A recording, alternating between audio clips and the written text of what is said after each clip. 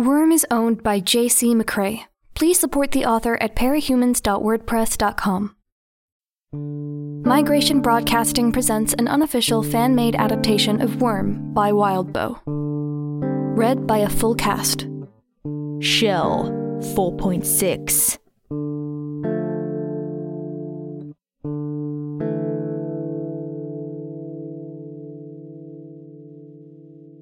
We weren't the only ones who were discussing strategy. As I turned my full attention to the pair, I saw Uber and Leet were muttering to one another. When they realized I was looking at them, they stopped talking. Uber wiped again at the blood under his nose and took a step forward. Enough talking. I wished there were more bugs in the area. The storage facility made for a disappointing selection. Bugs had to live off something, and there was little around here except pavement, concrete, and brick. That left me only cockroaches and moths that had lived off of the contents of the lockers they could access, and spiders that dwelled in the dark corners. However lame the pair of them were, I wasn't happy about going up against two supervillains with so little at my disposal. I didn't get a chance to dwell on it, because Uber charged us. I hurried to get out of his way. Uber's power made him talented. It didn't matter if it was playing the harmonica, parkour stunts, or Muay Thai, he could pull it off like he'd been working on it for hours a day for most of his life. If he really focused on it, the way I understood it, he could be top-notch. In short, there was no fucking way I was going to let him get close to me. Gru had the opposite perspective. He stepped forward and then disappeared as darkness swelled around him. A second later, Uber stumbled out of one side of the cloud, landed on his rear end, and then did a fancy spinning kick maneuver to bring himself to his feet again. The juxtaposition of clumsiness and technique was outright bizarre. My bugs were gathering nearby now, but very few of them were useful. Somewhere in the periphery of my consciousness, I'd connected to a fledgling wasp nest hanging from a storage locker near the train yard. They were more useful, but extricating them all from the nest and bringing them to my location would take a minute. I brought the rest of the bugs into a small swarm nearby, letting the group grow until I had use of them. Both Kid Win and Lung had obliterated my swarm when I'd attacked them, and I couldn't risk being more or less powerless if Leet pulled a similar stunt. Leet stepped in as Uber circled around us. Reaching behind his back, Leet retrieved what looked like an old-school bomb, round black iron casing with a lit fuse sticking out of it. The way the light bounced off it made it look wrong, though, like it was a picture of a bomb instead of a real one. Regent waved his hand and the bomb slipped from Leet's grip, rolling a few feet. Leet's mouth opened into a round O, and he bolted. Uber wasn't far behind. As he joined the rest of us in running for cover, Regent half-turned to thrust out one hand. Uber stumbled and fell just 10 feet from the armed explosive. The blast radius was thankfully small. The shockwave that rippled past us didn't even make me lose my footing. Uber, though, went flying.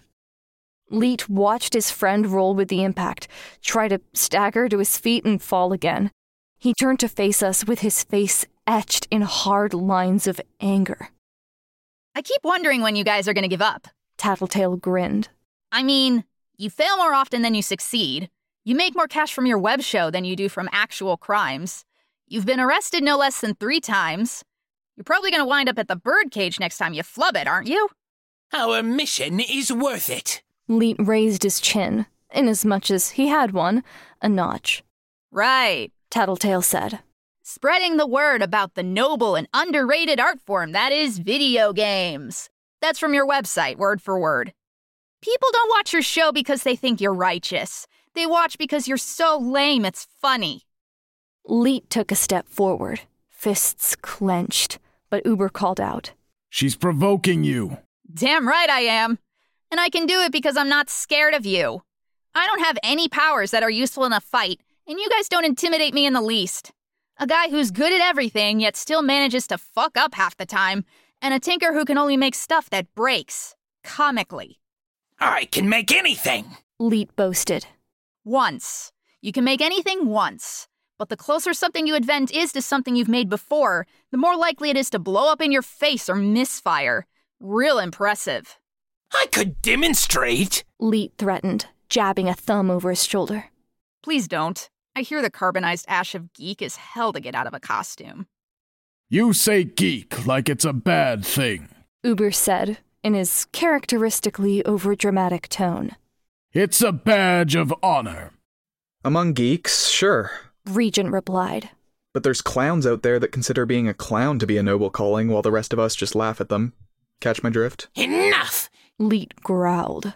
It's obvious you're trying to antagonize us. I just admitted it. That's not obvious. That's fact. Lisa pointed out.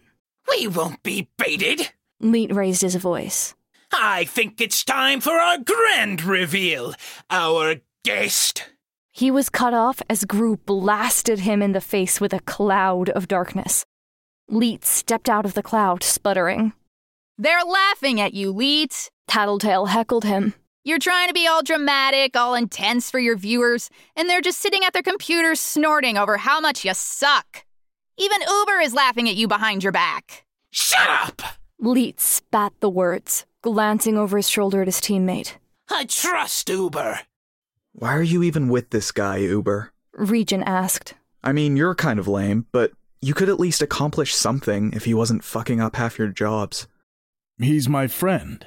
Uber replied, like it was the simplest thing in the world. So you don't deny he's holding you back. Lisa pointed out. Shut up! Leet roared. Except he didn't have a very deep voice, so it was probably closer to a screech. He pulled out another bomb and flung it at us before Regent could make him fumble again. We scattered, with Regent, Tattletale, and I running away while Gru shrouded both himself and Uber in darkness. As I scrambled for cover, I directed my bugs to attack Leet. He'd done something different this time, because the bomb didn't take half the time the first bomb had before it detonated. It caught me off guard, and I didn't get a chance to throw myself to the ground as a result. The blast caught me full in the back. The air and the fire that rolled over me wasn't hot. That was the most surprising thing. That wasn't to say it didn't hurt, but it felt more like getting punched by a really big hand than what I would have thought an explosion would feel like. I could remember lungs blasts of fire, Kid Win shattering the wall with his cannon. This felt false. The bombs are fake? I asked aloud as I picked myself up off the ground. I ached, but I wasn't burned. They're solid holograms, Tattletale said. Actually pretty neat, if you ignore how ineffective they are. I guess you couldn't make real bombs without fucking up. Leet snarled, though it was hard to say whether it was Tattletale's words or the moths, wasps, and cockroaches that had settled on him. As I'd suspected, they weren't doing much.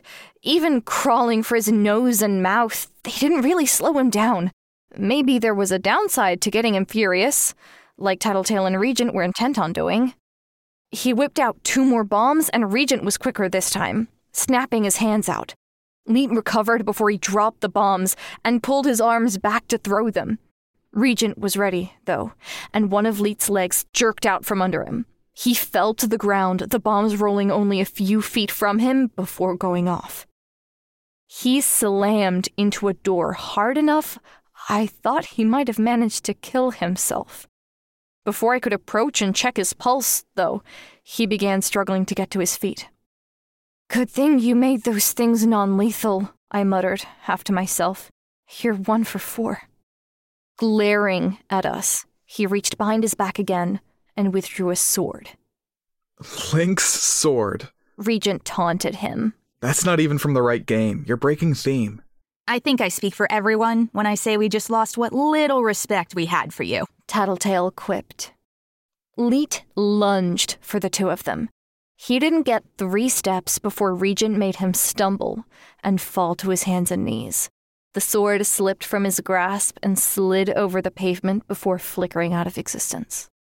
He was only a few feet from me, too focused on Tattletale and Regent to pay enough attention to me. I reached behind my back, withdrew my baton, and snapped it out to its full length.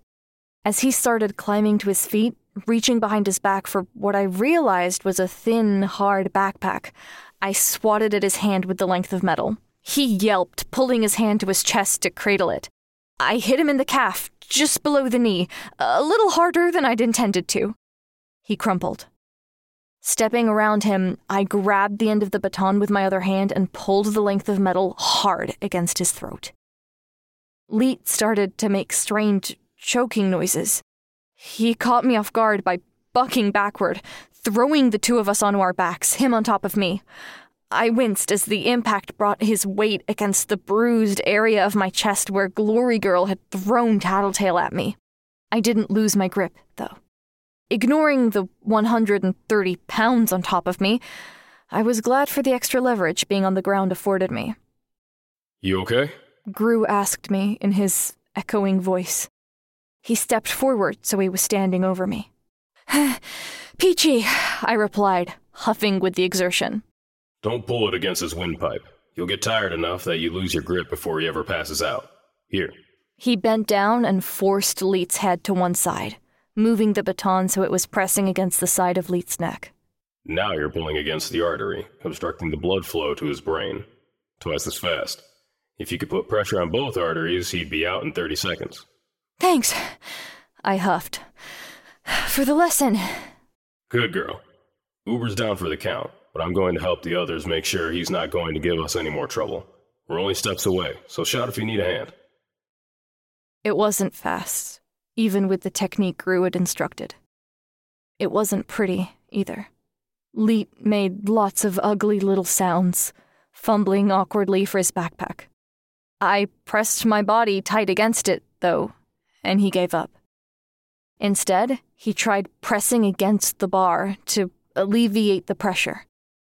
When that didn't work, he started scratching uselessly at my mask. I released him when he finally slumped over. Extricating myself from underneath him, I adjusted my mask, drew my knife, and cut the high-tech backpack off him. When I'd done that, I searched him. If we were going to interrogate him, it wouldn't do to have him digging out some little trinket to free himself or incapacitate us. His costume was skin-tight, so it was easy enough to verify there weren't any hidden pockets or devices on him. Just to be safe, I cut the antenna off his head and removed his belt. The others returned with a battered and unconscious Uber in their arms, his arms bound behind him with plastic wrist ties. They dumped him beside Leet. Now to find out where they stashed Bitch and the cash, Tattletale said. She looked at me. Got any smelling salts? I shook my head. No. These guys have henchmen, don't they? They've probably got them watching over the money. We'd likely find Bitch in the same place. Close, but no cigar. A mechanical hiss answered me. We wheeled around to see a woman in the same outfit Uber and Leet were wearing. The difference was that she wore a gas mask-style fixture over her lower face, and the lenses of her goggles were red, not black.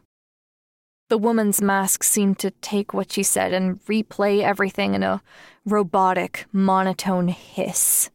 I really hoped they would take one or two of you out of the picture, or at least injure someone. How disappointing. They didn't even get around to introducing their guest staff for tonight. Bakuda? Tattletale was the first to put a name to the face. Fuck me. The game their costumes were from. Bomberman? Bakuda stood and bowed in one smooth motion. Regent raised his hands, but she let herself drop to her knees, gripping the roof's edge with one hand to avoid sliding off. Nuh-uh-uh. She waggled one finger at him. I'm smart enough to learn from the mistakes of others. You seriously left the ABB to join Uber and Leet? Regent asked, astounded. Not exactly, Bakuda said.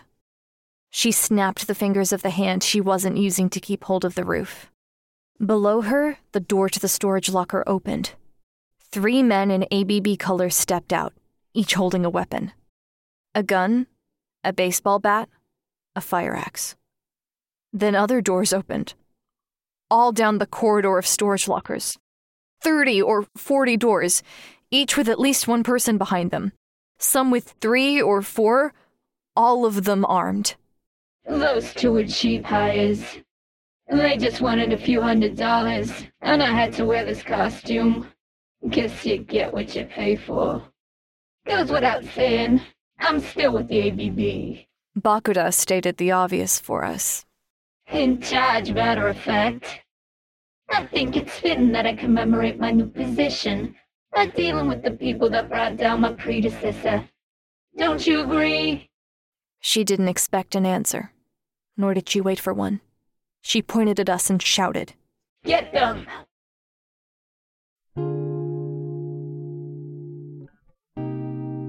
Worm is a web novel by J.C. McCrae, also known as Wildbow.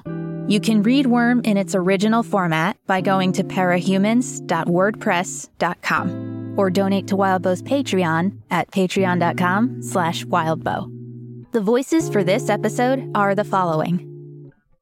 Taylor Hebert by Maya Harlap, also known as Parallel Dimension. Uber by Jacob Anderson. Tattletale by Valravn.